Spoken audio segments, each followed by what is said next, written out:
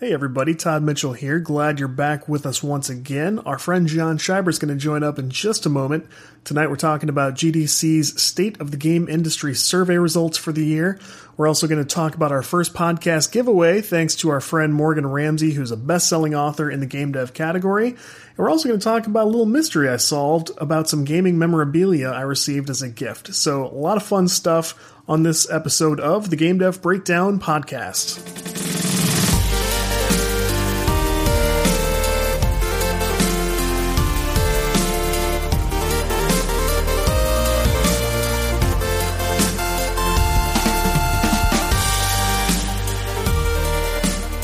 Reach into the great pumpkin.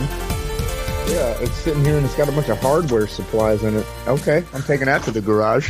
What a great way to store and organize your technical stuff. In a pumpkin. I don't know why I've had this filled with screws and now a man who drinks from a mason jar and works from a pumpkin. Wow. Well, here we are. I love it. I didn't see it there. Mm-hmm. Some part of my brain probably did. It was like mason jar, mason jar, mason jar. Smelled it probably. I do the thing where I like put my arm out in front of the people next to me. The mason jar is here. The mason jar. So, how you doing? Man, tired, but we're getting through this period of time at work. Are we recording? Are we live? Yeah, Okay. Cool. I just didn't know if we were recording or not. We're live enough. Yeah. We're getting over this period of time at work where year end is just historically busy.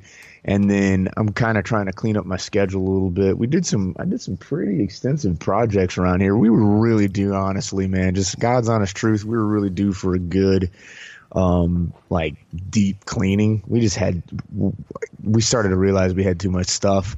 Yeah. So we spent a great deal of time. There's several evenings, man. It took a little while, like going through stuff and really knowing what you have versus, just maintaining pseudo order. We were in a mode where it had just been, I had too many close. There was too many extra random boxes of, we'll look at these DVDs later, Yeah. And it got to a tipping point. So I did some family home projects in the off time from this, and then I had to take a break from video games for a little bit just to kind of prioritize the dad life. I feel myself getting back on track, though, and finishing up projects out in the garage. Like I installed that little home gym setup you've probably been seeing floating around on Soch. So nice, yeah. I love that.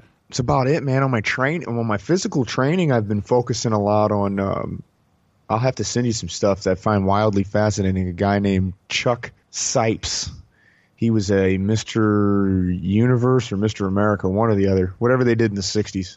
Yeah, one of those. Whatever it was. And he has this training method where you overload with a weight you can't move on, like, let's say bench press, other than unracking it.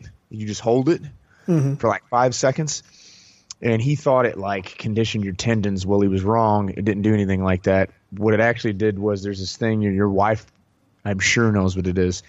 The acronym for it is GTO, but I don't remember what it is. But it's a small organ that's like attached to each muscle, and it controls this amount of overload that your muscle can handle.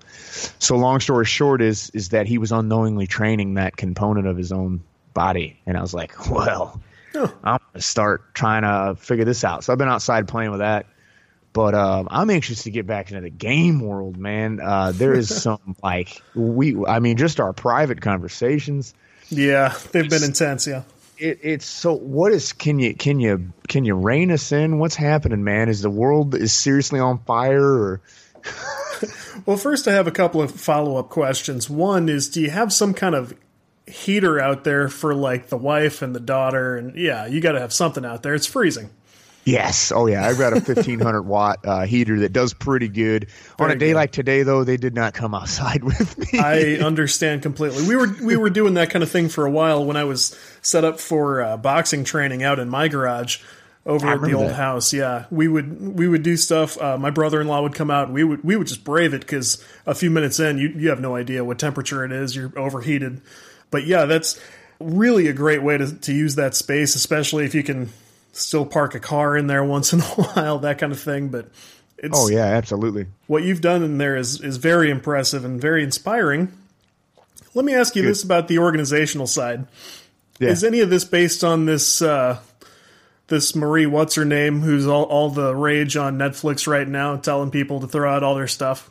No, and it was crazy coincidental because my coworker, Zach, was like, man, have you seen this Marie Kondo? And yeah. I was thinking, my wife has a condo? And it's like, I was genuinely like, what is he talking about? And then like he showed me and I was like, oh, I didn't really, And I kind of glossed over it, but no, it is not. I guess I felt that Netflix energy in the It's hard to avoid, yeah. In the ether, and like it snapped. It was around New Year's, and I just went for it, man, and did a deep organize. Well, that's good, and I'm glad it wasn't just some wild craze for you. But yeah, man, we've been talking games. I've been playing a few things. I found out that Path of Exile, which we talked about like many episodes back, which is sort of a Diablo competitor, but it's free to play, which is nice. That is available on the Xbox One, plays like a dream, great controller support.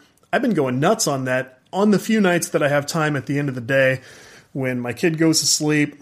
He can't fall asleep right now unless I'm in the room.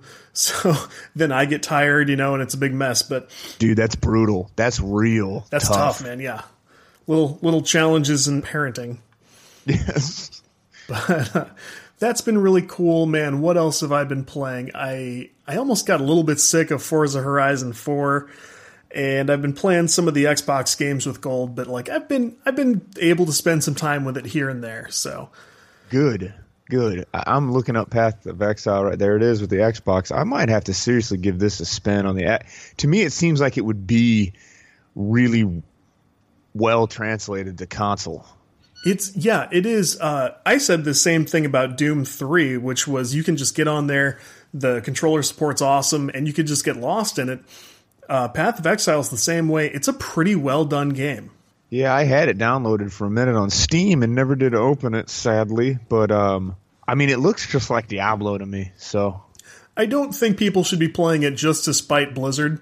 I don't think that's the right approach. But for whatever reason, it's a cool game. The developers should be rewarded for that. People should check that out. Does it have in-game purchases? I assume there's some kind of market. There are microtransactions of some kind. They've not really even crossed my path yet, so. I'm looking right here, actually. They have it on their site. You see something about it when you pause. There's a thing that literally says microtransactions, and if you don't hit that, I guess you don't see them. Yeah, okay. So they sell stash tabs, whatever that is. Bundles. Yeah, that's like storage for loot. Okay. They sell armor sets, characters, guild stuff, pets. This is kind of a hideout. You can buy hideouts on here. This is pretty cool. Huh. That's more than I realized. Yeah, this is kind of neat. So you can let me tell you about this hideout here real quick. This is intriguing. Oh, no. It's decorations for your hideout. Okay. Well, if you're into that. Yeah. If you want to play dolls, that's what that's what my friend Casey calls it. And I stole his unique catchphrase there, but he'd be like, hold on, no, don't launch. I'm playing dolls. Yeah, that's a good way to describe it, yeah. You know what I started playing is hold on to your butts. I finally started playing Just Cause 3. Oh, wow. I really like that game. Like, I'm not delivering anything groundbreaking here. That's a great game. Dude, I remember when I was playing it and I did a little mock review for you to look at, and because that game grabbed me for a little while too. It is like Grand Theft Auto with zero repercussions. Yeah, I mean they can try as much as they want, but like you can overcome anything from the word go. But I really, it's such a fun like big sandbox. It's really neat. Yeah, if you try to take it seriously, it's just not going to be a game that's going to satisfy any kind of deep story elements that you might be looking for. But if you just want to plug something in, have a couple of objectives so you feel like you're unlocking stuff or something like that, and just go nuts, yeah. I've heard mixed to bad things about the fourth one, so I'm gonna wait till it goes on a deep sale before I give it a spin. Well, not too far off of that type of gameplay is Crackdown 3's coming up. Oh yeah, it's gonna have Terry Crews in it, basically, right? And it's gonna be effectively free if you have the Xbox Game Pass. So I will be all over that. Yeah, I have that, so yes. Yeah. Crackdown 3. Oh, is that like middle of February? It's coming right up. Oh, good. This might be a great thing for me to really want to sink my teeth into. Oh, I'm stoked. Thank you for reminding me about this. I am stoked. Get excited. That game has been many years in the making. They've been working on that for a long, long time. Oh, you can pre-install it right now. I don't know for sure that that'll translate to amazing gameplay or anything, but I think it's been handled with great care. That's the best I can say. Now, on the Xbox Gold, can you download the games that are playing everywhere? I don't know. I've not tried that yet. So can I download basically to my PC? I don't know. If it's a Play Anywhere game and it'll be part of the Game Pass, then you will be able to download it on your PC. Yes. Forza Horizon 4 is an example of that, which I have played on That's both. right. Yeah. That's right. That's why I was able to get that. Okay. And I know this is like, why would it work this way? But I really wish I could get that to come up on the Steam link somehow. And then I could be hanging out upstairs, just playing through the TV or whatever, Just go through Steam Big Picture mode and I can pull it right up. Does the Xbox not do that? Like a screen share almost?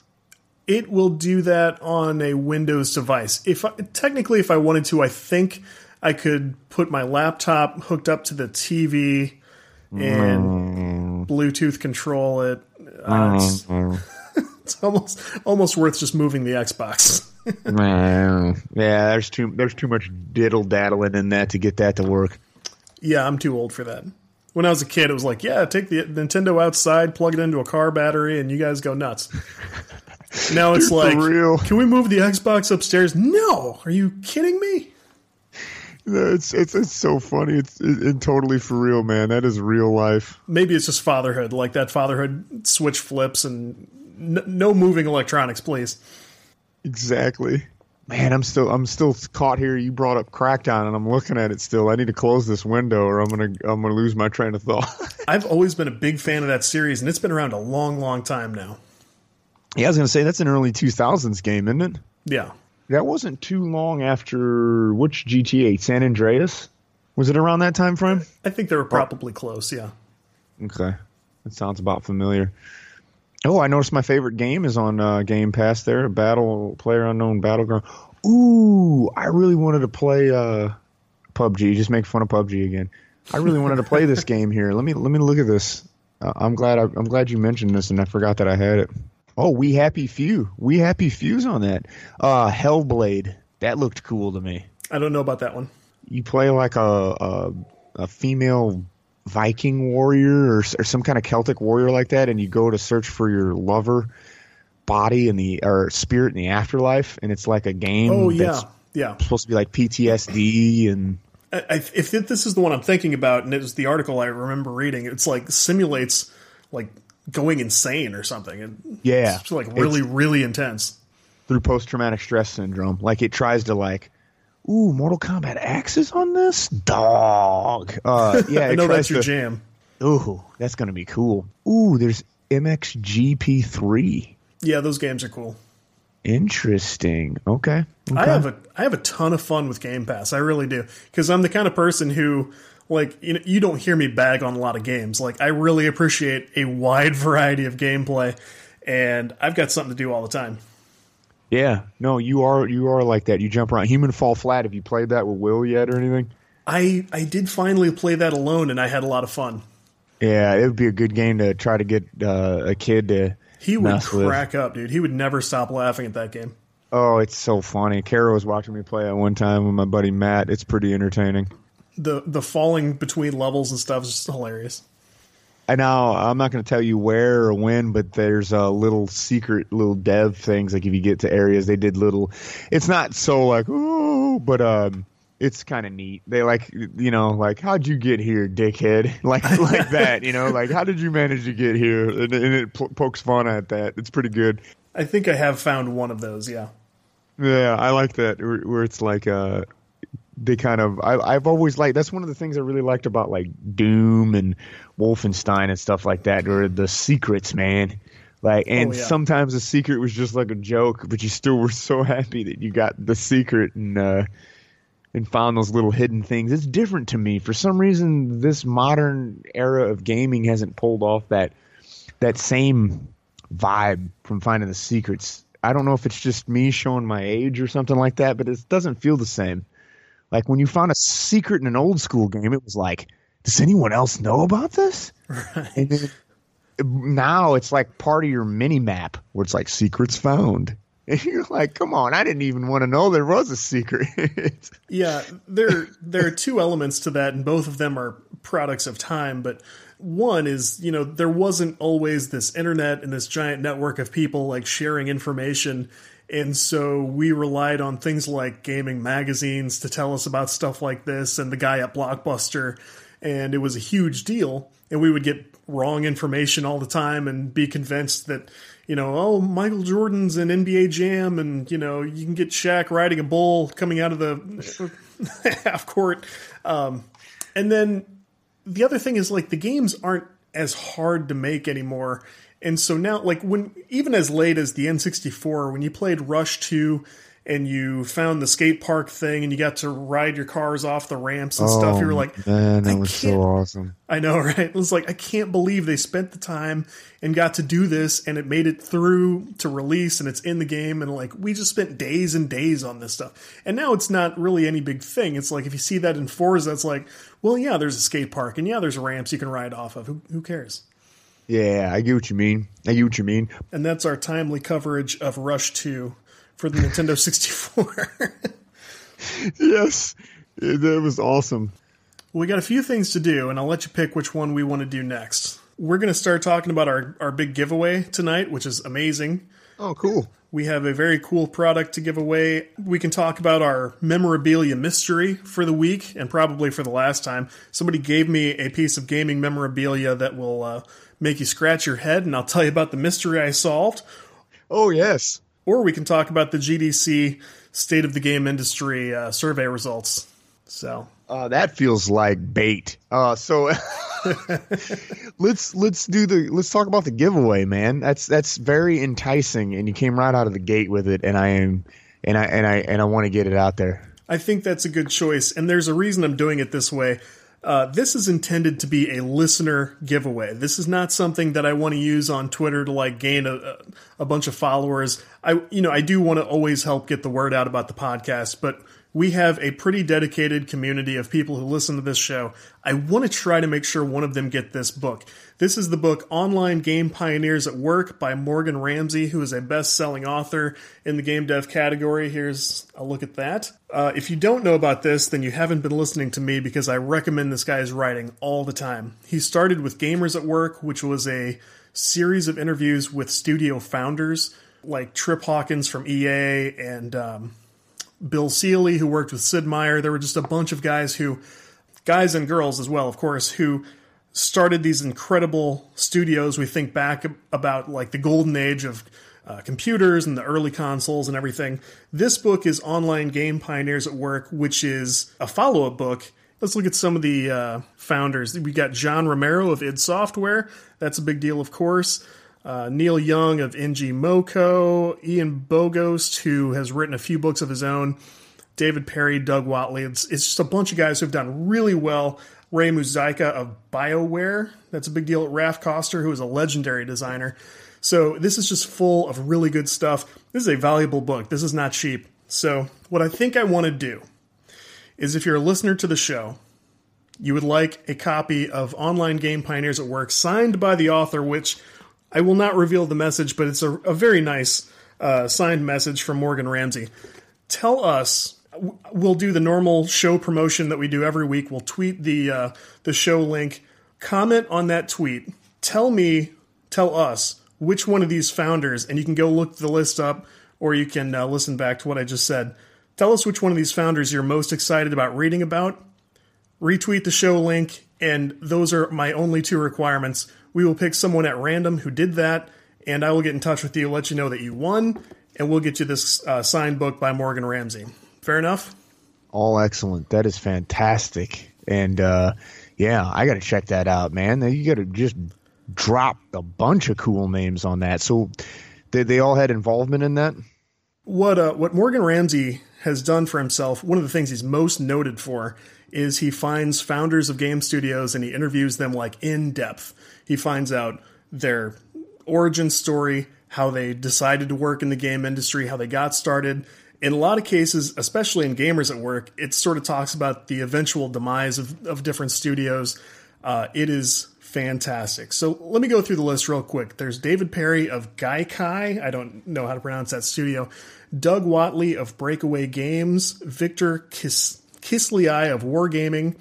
Gaute Godiger of Funcom. Jason Kapalka of PopCap Games, which I know about. Like I said, Ray Mosaica of BioWare. Raf Koster of Metaplace. Ricardo Zacconi of King, which very famous studio. Emily Greer of Congregate, that's a good one. I read that one.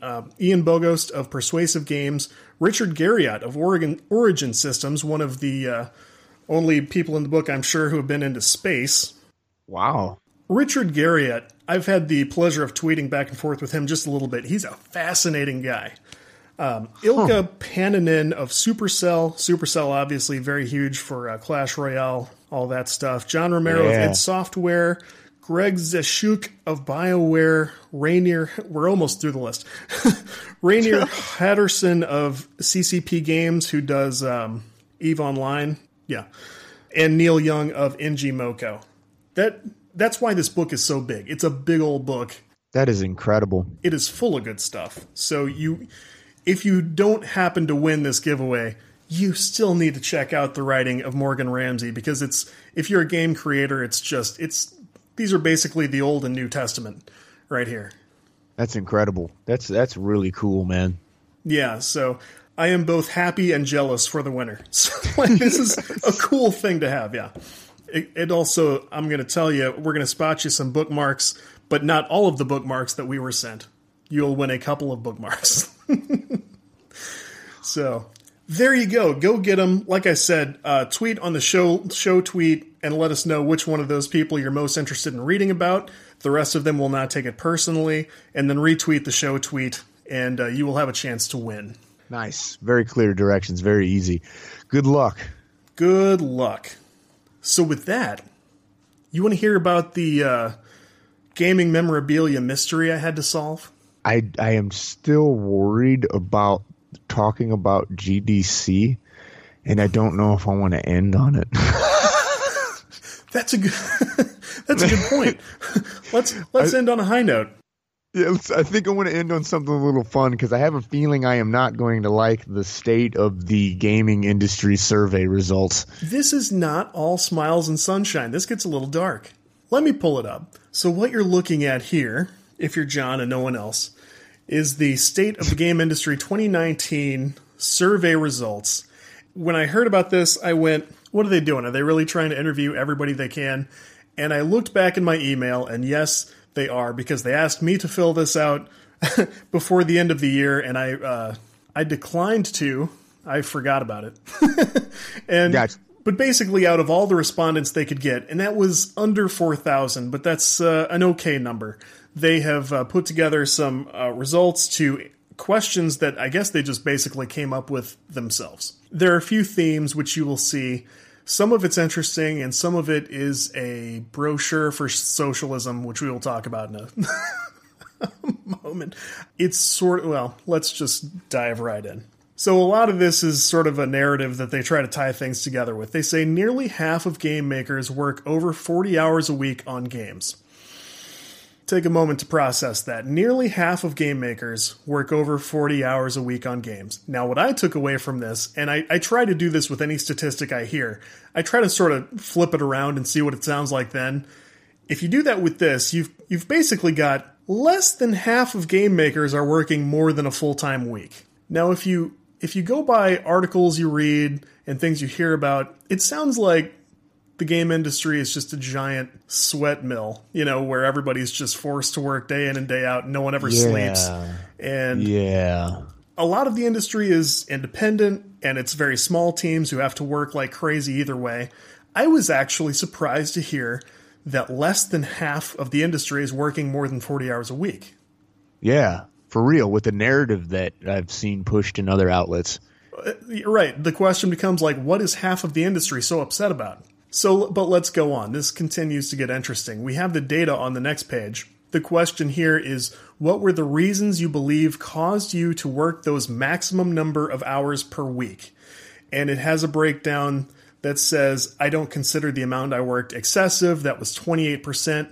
Management pressure. That was only 10%. That was only, wow. Of the people working an excessive number of hours, only 10% felt that they had some kind of mandate or some kind of expectation from management. The rest is basically self-guided. There's a peer pressure factor. That was only another 10%. Self-pressure, 33%. I don't know, I just did, was 12%. That's my favorite shit I have ever seen on a survey. I don't know, I just did. And it was 12% higher than management pressure was the guy that was like, I don't know, I just did. I did it and here I am. Oh my! That just screams like I'm reading too much into it. But this is just my initial gut reaction. I don't mean it to be brutal towards anybody, but that's just like, well, I didn't have anything else going on, so why not?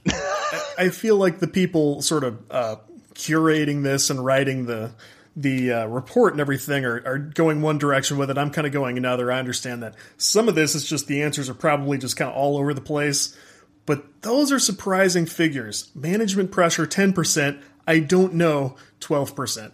That's really something. There is, of course, some interesting stuff about Steam versus other stores. Steam is the storefront to beat on PC, but some devs thrive on smaller competitors. So they have some numbers about which store do you sell games on. 47% of respondents said Steam. Second place was... Well, wait, it's not second place. Good Old Games. I wanted to say Good Old Galaxy. Their store thing is called Galaxy. Good Old Games is 14%. Humble, 17%. Itch, 18%. Here's something interesting. 26% said they have sales through their own website, which is nice. That's pretty good. That's not a terrible figure. I mean, yeah, that's interesting. That surprises me. Publisher-owned, I assume that means sites or platforms, was only 18%. So publishers maybe not moving as many games certainly not as much as Steam, and not even as much as the developers on site. Interesting stuff, and they break this down in different ways on the page. We all know Steam is going to be the giant monster. Most game makers aren't sure Steam still justifies its 30% cut. Yeah, I would agree with that. I'm not sure anyone ever thought that Steam was worth 30% of their sale. My goodness, 30%. Yeah, that's drastic.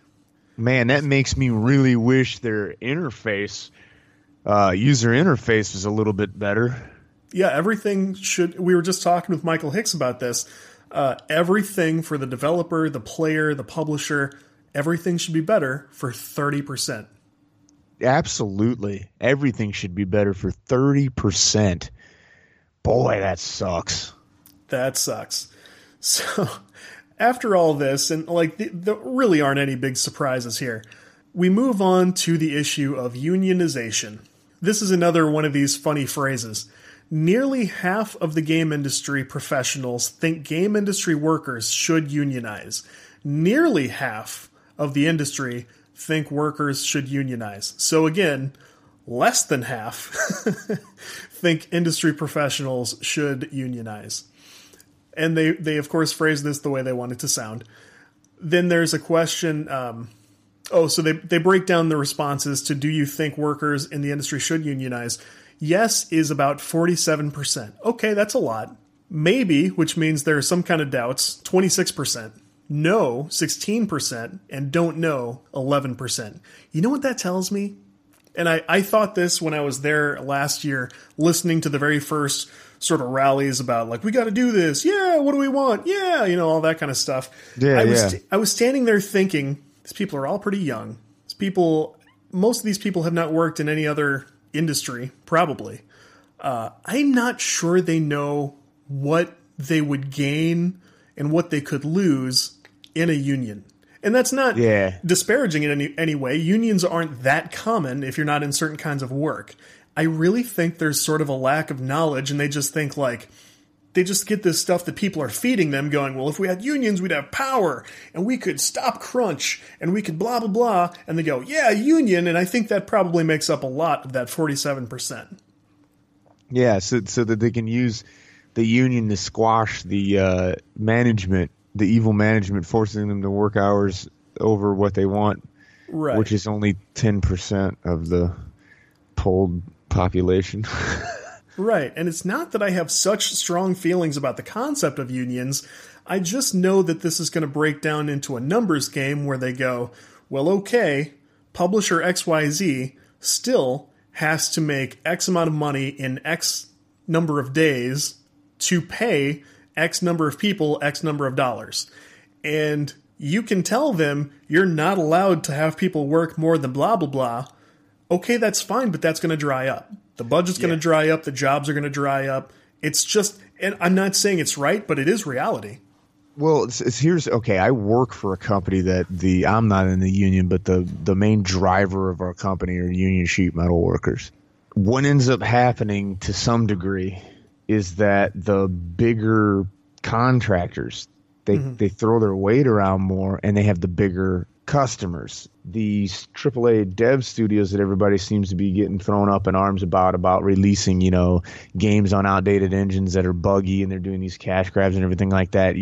Believe it or not, just seeing history of how unions are used and abused are probably going to follow a very similar fate of having this power, honestly, given more so to these larger companies, which is kind of what you don't want to happen. When you get these unionization things going on, I can understand the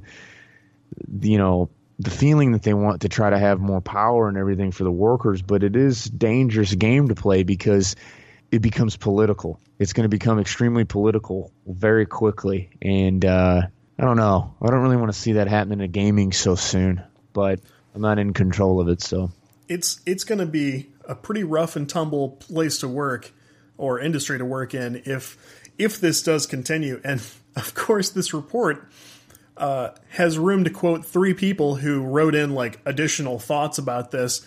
And so less than half of the people said they should unionize. So, of course, all 3 of the people they quote were strongly in favor of unionization. So you kind of see what direction they would like this to go. Now, to be fair, one of them was much more realistic and said, let me find this. He said, he or she said, companies will just do what Walmart does when they vote in a union. They close the Walmart/game studio and open a new one a mile down the road across city limits. You'll see stuff like that. Yeah. No question. You start that. Like, they even made a joke about that in The Office. They said, if you guys start to unionize, we will shut this branch down and you guys will have legal fees to deal with, stuff like that. Like, people in other industries understand these sort of dangers inherent in this sort of thing. And my thing is, I think people should get a little better educated about both possibilities. I just punched the microphone. If unions start to take off, it's going to be sketchy. You need to see some pretty gross. Manipulation isn't quite the right word, but you need to see some pretty gross misuse of your employees in certain situations. And so far, out of what has been pulled just from this small pool of people, I don't see enough wrongdoing here to justify unionization yet. And so if you don't really have to, maybe you shouldn't. That's a good point. In the interest of fairness, there are as throughout history, there are certain situations where unions, yes, of course, were the answer. Yes, yeah. They were somewhat rare. But for the things I've observed in the game industry, there have been gross mistreatment issues with certain studios. It's not very common anymore. You saw it here in the beginning of the report. You've got less than half of the people who responded to this working more than a full-time week. You want to talk about how much indies work to get their stuff done? Yeah. You want to talk about how much the military works? You want to talk about how much a doctor works? How much a nurse works? Like, let's look at other jobs where results have to be a certain thing and there's no room for anything else. And you choose it. You go in knowing what it's like. Maybe it's right, maybe it's wrong. Hey, I wish my wife didn't have to work so much at the hospital. Of course. However, especially while she was getting trained. Yeah, that's just one of the, by the way, side note, that's one of the most heinous practices. I do not understand that part of the doctors when they have them in residency. I mean, that is just like, it's like, it's medieval. She and I started dating as she was transitioning from med school to residency, and it was a nightmare. She was woefully underpaid, and I don't mean like for a doctor, I mean for any employee in any situation. For any human. She was paid in a manner I would describe as abusive. I didn't know she could be paid that low. And it is like, from what, sorry to interrupt you, go on. No, you're fine. From the outside looking in, it looks like a very hateful and bizarre hazing. It's like that terrifying and terrible to me. Like, it's just like, oh, let's see what this sucker will put up with to get to their dream. And it's like, God damn, they just went through all of this school and this mountain of school debt, and then this, you know, to cap it off, it's like, God. Some of it's kind of a snake eating its own tail, because like they have to prepare her for what the actual job is actually like, because it's going to be like that. Now, so you argue like maybe it shouldn't have to, but the way costs are set up and compensation with like insurance companies and stuff like this, the way hospitals have to run their budgets, and it's all this sort of thing that just ends up requiring them to do it. However, in medical school and in residency, they do it because it works. They do it because they find that people are spending more time with it with less interruptions, and they're just getting better results. It's not great. Nobody likes it. Like, I spent many times just livid because of the treatment she was getting. But you look at the military too, like they do it the same way, because you're going to come in, you're going to run into shit, certain shit's going to be required of you. So I find that in other industries, many different industries, when the results are absolutely required, there's no room to go, well, but you've already worked 39 hours this week, you have to stop now. They don't do it. Like, they just go, okay, you're here and you have to do this. Yes. Thank God game industry stuff doesn't have to be that way, but look at other software engineers. We work insane hours, like especially when it comes down to, you know, crunch time, release time. Like sometimes that stuff is just required of you, and it's a byproduct of you've got people who work better for long stretches or work better during off hours. Some very natural things tend to lead into this. I'm not saying it's awesome, but it's definitely not going away. And if it goes away, if it's forced to go away, products are going to suffer, companies are going to suffer, and those employees who are down to 39 hours or 20 hours or whatever it is you want to land on, those people are going to suffer too. I agree. I noticed this quote there in the corner of that page of the PDF you're showing is kind of loosely touching on this. About the executive thing. Yes. When one executive can get a $20 million bonus in exchange for crunching hundreds of people, shipping before the game is ready, then laying off those people, the industry is ripe for self-correction. Now, this is sort of another like down with capitalism thing. Really, the issue is not one person somewhere is making too much money. It's an issue of how does this get done? What's going to keep the company afloat? You can't force an executive not to earn a certain amount of money. You just can't. That's not how the world works. Yeah. It's just not. And if it was, that executive would go work somewhere else where he was allowed to make more money, and you would still have a huge problem. You probably need that guy. You know? Yeah. I mean, in the case of Red Dead Redemption 2, they were angry at the guys who founded the studio. It's like, well, what do you want? You want those guys to go away? What's going to happen after that? Yeah. See, I don't know the full story there, but I did hear some musing over the crunch there leading up to the release. I think there probably is some mismanagement in the industry. I don't doubt that. I don't think it's nearly what people suspect. I think that the nature of software development requires a great deal of what people are seeing and don't like. It's stuff the rest of us have known for many years. That's a pretty solid point, because I was getting ready to say is that, like, I don't normally have to work too much extra. It does happen on occasion. Now, when you get to a certain point of the year and we have certain projects that are hitting, it requires more work from everybody to get the job done. And there's seasons for that, like we're not constantly in that mode of, stay here until you got to get it done. But, there's just moments of that. And that's kind of the ebb and flow. It's just kind of how the work functions, You're going to have moments of when it's like, okay, yeah, the people you love aren't really going to see or talk to you for a couple days stretch here, maybe more. But, you got to meet a deadline. And when the deadline's done, you're back to, your normal schedule, what you do. And I can't imagine that Rockstar is making people work 100 hours a week on a regular basis. But leading up to the launch of a game you've been working on for 8 years? Right. I could maybe see that. You're coming up on the deadline of almost a decade-long investment with a lot of people and a lot of intellectual, energy and intellectual commodities are dumped into this. This is a big deal for a company that, it sells a lot of games. I understand it was brutal. I probably don't know what it was like to work there during that time. I couldn't understand the stresses that were going on. I'll give you that. I'll give you that. And maybe I might have a different perspective if I did experience it. But from the outside looking in, yeah, that's the nature of that. Sometimes you got to get something done. Yeah. To be fair, I wanted to compare to indies who, of course, work crazy hours just naturally on their projects just to get them done. And if you count the hours they spend on top of their other jobs, in most cases, it's insane. It turns into 80, 100 hours a week. But in the case of Red Dead Redemption or another major, AAA game, we reach a scope for these software projects that you don't reach anywhere else. Sometimes in the corporate world, you'll have software projects that go on for several years, but usually not before one big release. It's usually iterative development, and the crunch periods are small, and the real go time is short.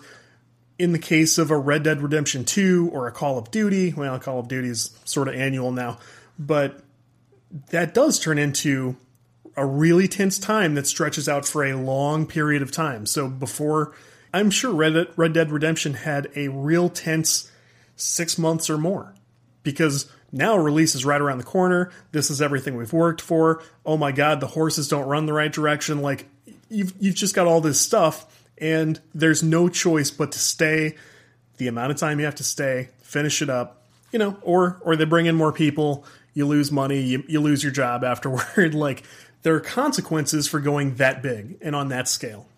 Yeah. And it's not fair because the people who it affects the most, they don't have any say in that choice. They don't get to say, why don't we put out a smaller game? Why don't we make this episodic? There's really no way around it. So yeah, I get that. One person kind of turned it around in their commentary, and I can't find that right now, but they sort of turned it around on, well, the game industry is so tough because so many people want into it. It's like, hold the fuck on. Oh, that's the next page. Go back to page 6. I know where that's at. That is, it's right at the bottom, that bottom paragraph. Right. There is too much supply. Too many people want into the industry. Sorry. Added another person. Those who unionize will be shoved out of the way as companies hire those with fewer demands. That's absolutely true, and it's not our fault. Yes. Yep. If people are willing to do it, that's you want to talk about the market correcting itself. Well, that's probably an example of what that is. So that goes both ways. So, that is what it is. Everyone's going to think what they're going to think about this. The vast majority of people do not believe that the game industry will unionize. I am fully in agreement with that. I don't think it's going to happen. I think if it happens in small instances, that's going to kind of get swatted down. I am sympathetic to people who work in the game industry and have bad stories, but sometimes that's just your career. That's how your career goes, and you move on, you go on to better things, and you look back and it turns into a cautionary tale. I'm sympathetic to people who deal with that for sure. Yeah. The survey goes on to talk about where developers hail from in terms of, like European and North American devs are still the majority. Fair enough. Men and women still split the industry roughly 80-20. Sounds about right. Okay. I'm for every kind of diversity in the game industry. Like I say all the time, everybody's got a game in them. I want to play them all. And it's as simple as that. Most respondents have been making games for less than a decade. That's interesting. Yeah, it is. A majority of those people have been in less than 10 years. That's interesting. Because, the industry has been around for a while. How many years have you been involved in development? I'll let people sort of thumb through some of this by themselves. It's not all that interesting. Here was something I found sort of curious. The game industry tends to skew two directions. Companies with like more than 500 employees or companies with like 1 to 5 people. There's almost no middle ground. Yeah, that is very interesting. Yeah, so that's something I didn't know. I usually am a solo act myself. More than 500, that's huge. That's big. I didn't know I didn't know that many companies were that big. So yeah, wow, that is the most fascinating stat you have brought up on this so far. That is very interesting. That's very surprising. It's like top and bottom heavy, and there's like nothing in the middle. The middle's all over the place. So that's interesting to me. And there was one other one I wanted to sort of skip to, which was almost half of game makers think Nintendo's Switch is the most interesting console. Were these half people who work at Nintendo? Like, who thinks that? It's interesting, yes. Is it more interesting than VR? Like, is it more interesting than augmented reality stuff, tabletop games? Like, Switch is not more interesting than almost anything to me. It's cute. It's cool. I know somebody with one, but that's really surprising. Half of game makers think Nintendo Switch is the most interesting console. What is the significance of them putting that in there? Do they have some kind of push to bring back mobile gaming on a large scale or something like Game Gear days? Is that where this starts to lead, or? I don't know, because smartphones, tablets didn't do that well on the survey. And they keep going with this. They say nearly 1 in 4 devs sees their game perform best on Switch compared to other consoles. And they must mean in terms of sales, because nothing is as underpowered as the Switch. Interesting, bro. How it performed relative to other, this is like sponsored by Nintendo or something. This seems weirdly skewed. Bro, can we talk about this? Which platforms you're interested in developing in right now? Yeah. 360 is still on here, and Apple TV?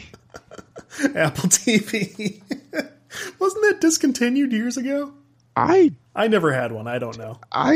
That is a weird list. Web browsing games got much more than I thought. That list is interesting, and I'm going to jump ahead to show you. There was something about people creating games for what they called next generation consoles. Now, they acknowledge in the report that they don't really have any future consoles being discussed that they can ask people about. So it begs the question, which ones are you considering next generation? Is that Xbox One and PlayStation 4? Do other people know something we don't? It's sort of hard to follow in certain spots. And overall, man, I don't know about this whole thing. Okay, see that go back one for me there. I kind of like what I'm seeing here. Oh, business models, yes. So wait a minute, free to download. I wonder if they're essentially saying free to play. That must be free to play, because then there's pay to download, which is standard. Ad supported, yes. Paid DLC, free DLC. Well, that's not really a business model. If that means free to play, that free to download, I like what I see there. How close that pay to play the game versus free to play.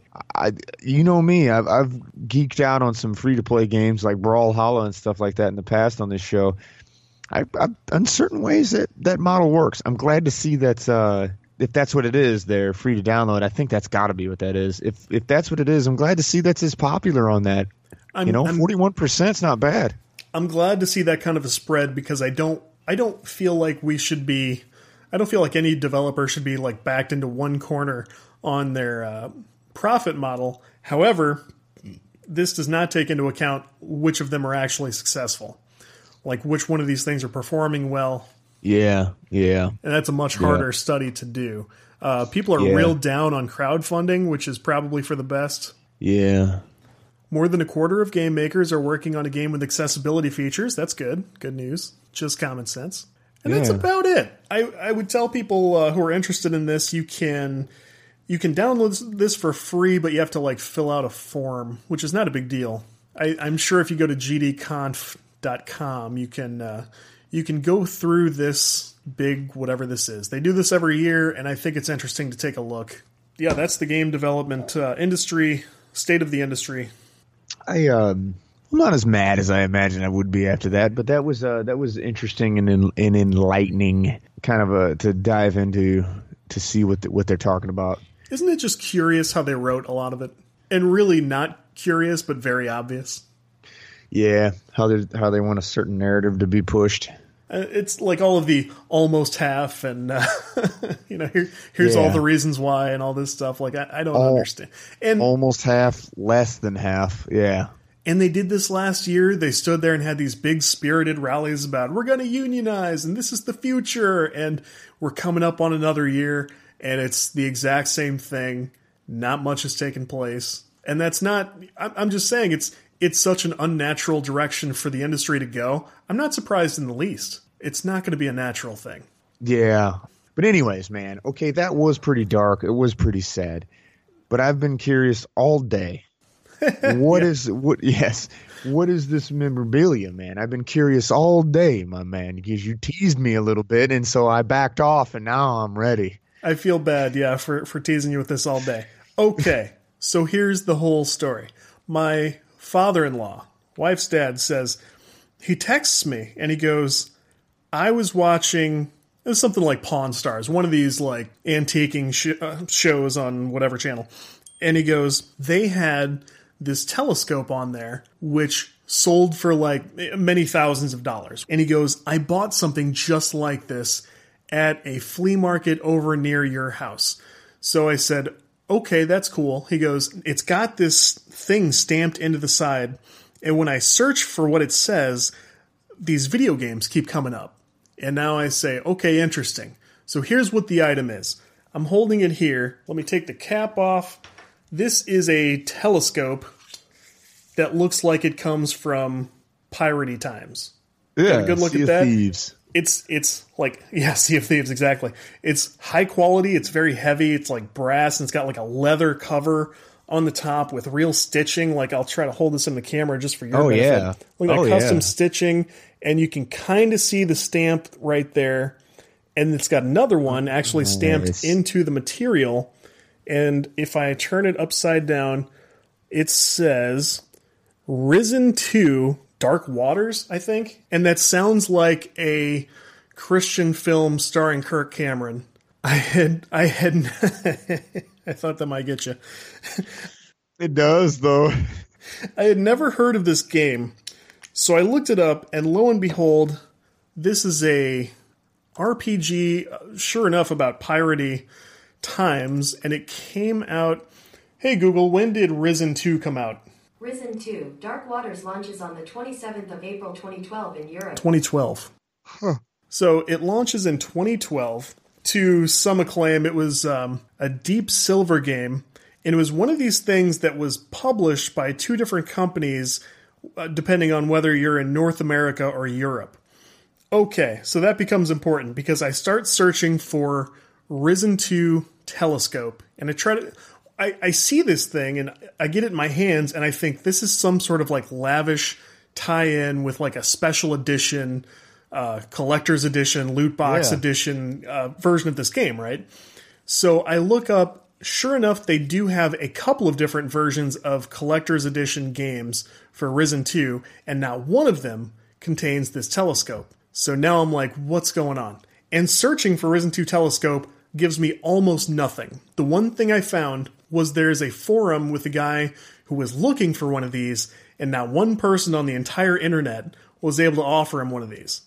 And he's like, I don't know which edition it came with or where it was from. And so I start thinking, like, is it possible that this was some like very expensive item that they just gave away a couple of at like E3 or, you know, some sort of trade show? But I'm thinking like usually they go the other direction and they give everyone a blow up sword and ask them to hit the head of the person in front of them when they see something they're excited about. They actually did that with Assassin's Creed. But that's incredible.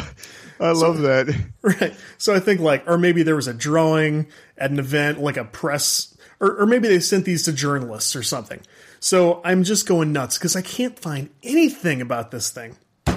So I start looking into the actual publisher of this game. So in North America, it's one company. In Europe, it is a company called Synega, which I had never heard of before. No. Even that didn't help me out until I found out that, I think what it was I found out there was something to do with this game in Poland. And when I looked at these forums, there was one guy who was from Poland, and he told somebody else that he had one of these things. So I noticed he used a different word for the telescope, which I assumed meant, telescope or scope of some kind.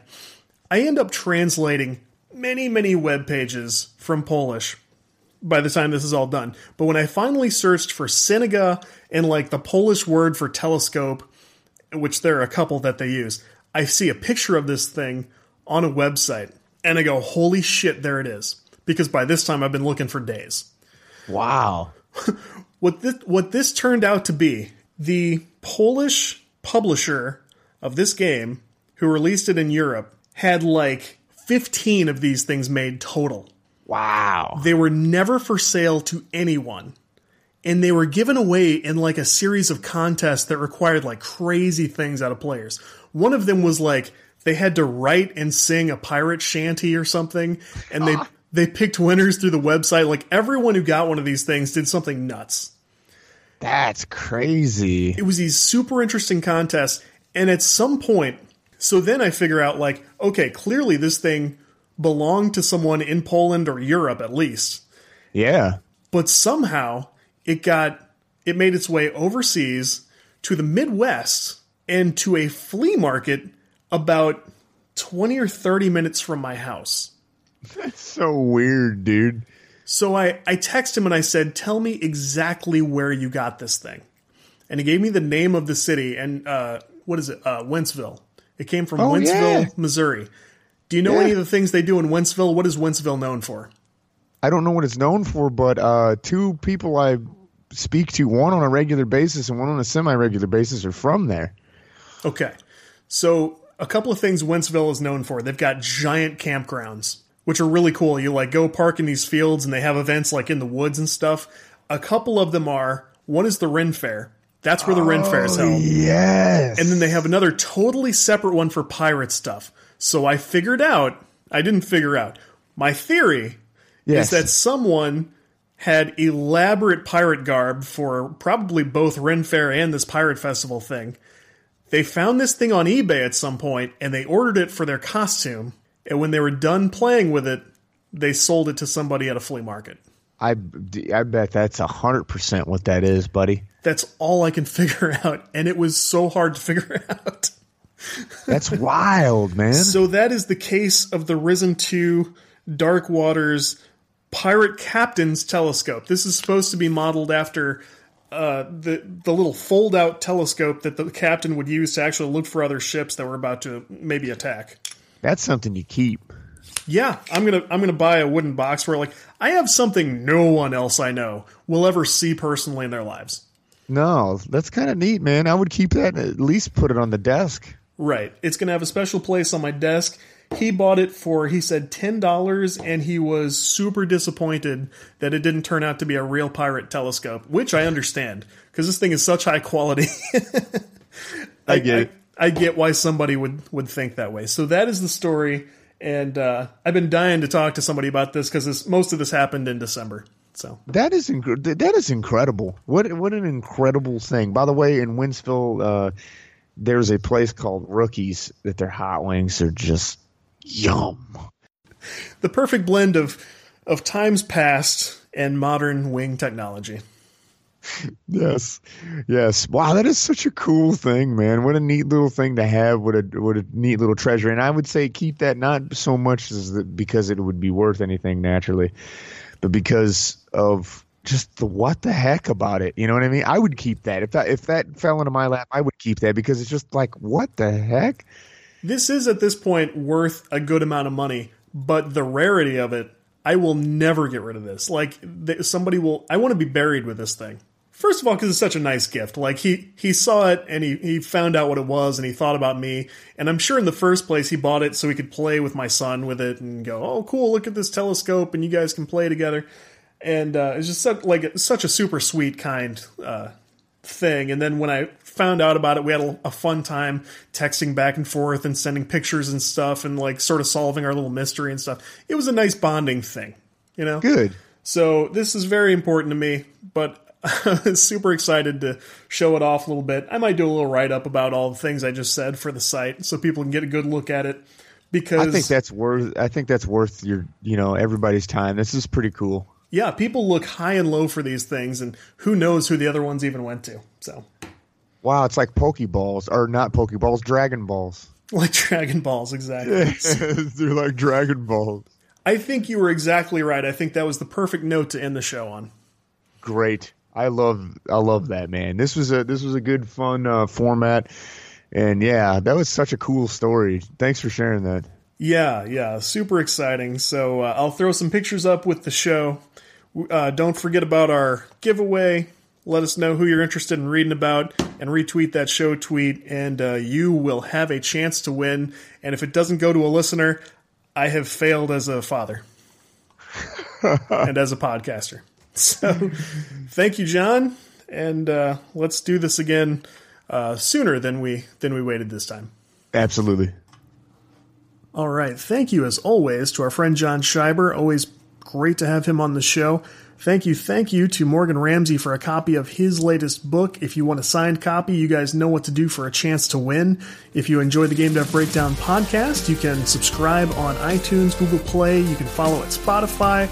Reach out to us on social media. Let us know how we're doing, what topics you'd like to hear more about. We love bringing you the content you want to hear. And follow all the action at CodeWritePlay.com. That's sort of our place to collect all of our activity on the web. So until next time, my name's Todd Mitchell. You guys keep up the good work, and we will talk to you soon.